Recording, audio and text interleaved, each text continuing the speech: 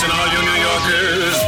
Excuse me. Taxi. Okay, man, we're looking around. This is the 77 WABC minicast. With us today is Andrew Tangel, and he is the aviation reporter at the Wall Street Journal. And there's so many problems lately. Every time Boeing seems to solve a problem, another one is created. Andrew Tangel, tell us what your thoughts are. I mean, the Boeing stock is almost 270 a month ago, and today it's back down to 200. What say you?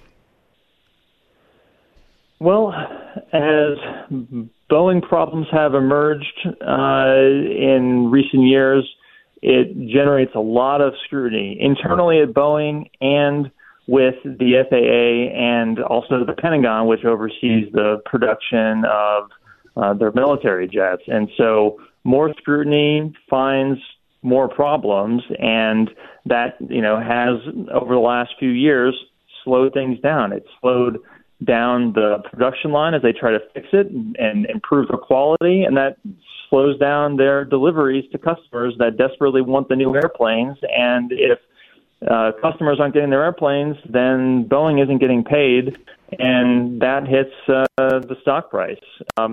It's not clear yet what's going to happen in this case. You've got what appears to be, according to the FAA, a manufacturing problem that resulted not just in some imperfections, but in a major, terrifying safety issue that could have been a lot worse. And so it is going to take a hard look at what the heck happened here inside of Boeing and also their own oversight, and they are promising more oversight. So I don't know what the effect is going to be on Boeing production short or medium term, but the FAA administrator, has said that the overall goal is to fix this problem and figure out what's going on. It seems like we said, every time they solve a problem, another one turns up.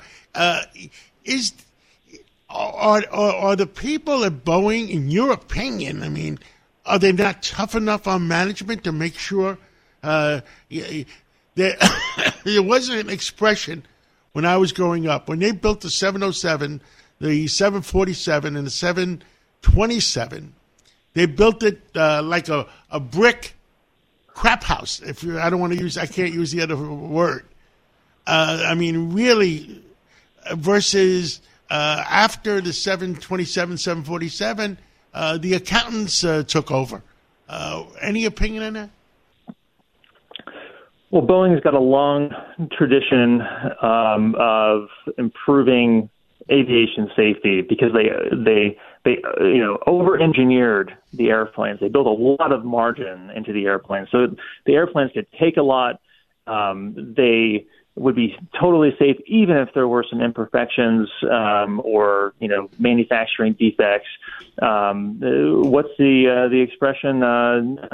If it ain't Boeing, I ain't going. Yes. And you mentioned the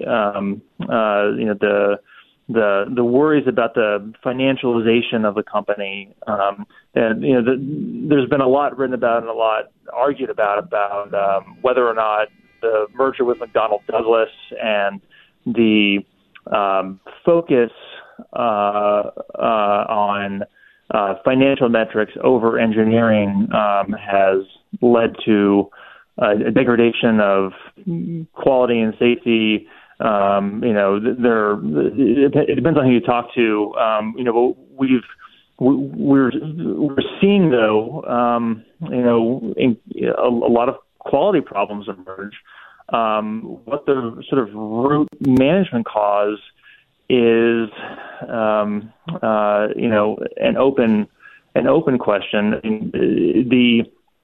After the two Maxes crashed 5 years ago, Boeing management really, talked a lot about improving safety, and engineering, but also, their attention to quality. And they've empowered their engineers to raise issues internally, and that has slowed things down. These engineers, in large part, also work for the FAA in many cases. It's part of the oversight structure.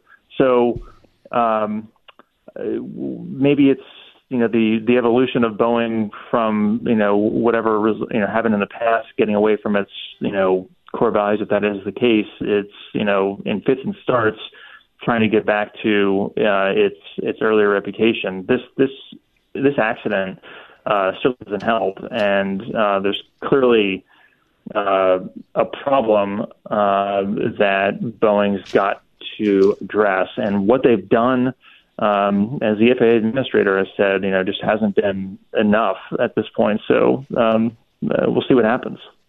Understood. Should the board of directors, it was being talked about the other day, the board of directors should stand up and say enough is enough and put some tougher management in? Yeah, I don't know what's going to happen with management or the board. I mean, the board oversight has been a big question over the last 5 years. We've written about how Boeing management, after the first crash and then after the second crash, or how the board, allegedly, according to some shareholder lawsuits, didn't question management enough and hold management accountable. And we didn't see any major management shakeup even after the two crashes and 346 people died. That was in 2019 when the second crash occurred, and there was late that year the ouster of the commercial airplanes chief, and then at the end of the year they kicked out the overall CEO, Dennis Vollenberg, and the chairman of the board, who was on the board for about a decade at the time, became the CEO, and he's the CEO still. So I don't know what kind of shakeup there might be. There's been speculation about what could happen and that it might happen among Wall Street analysts and so forth. But this process of sort of reckoning with what happened is just beginning. We're seeing signs of more activity on the Hill. There could be a hearing. And so there'll be more and more scrutiny and more calls for accountability, but we'll see how that plays out. Well, Andrew Tangel, please stay on top of this, and we'd love for you to talk to you again in the near future, because people are concerned. They want redundancies. I mean, I was a pilot.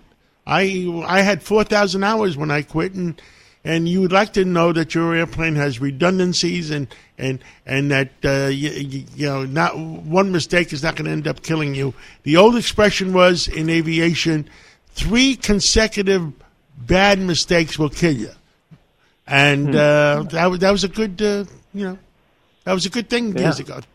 Well, Andrew, thank you very much, and let's catch up again real soon.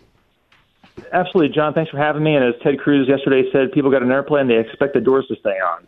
So absolutely. Thanks a lot, John. Thank you.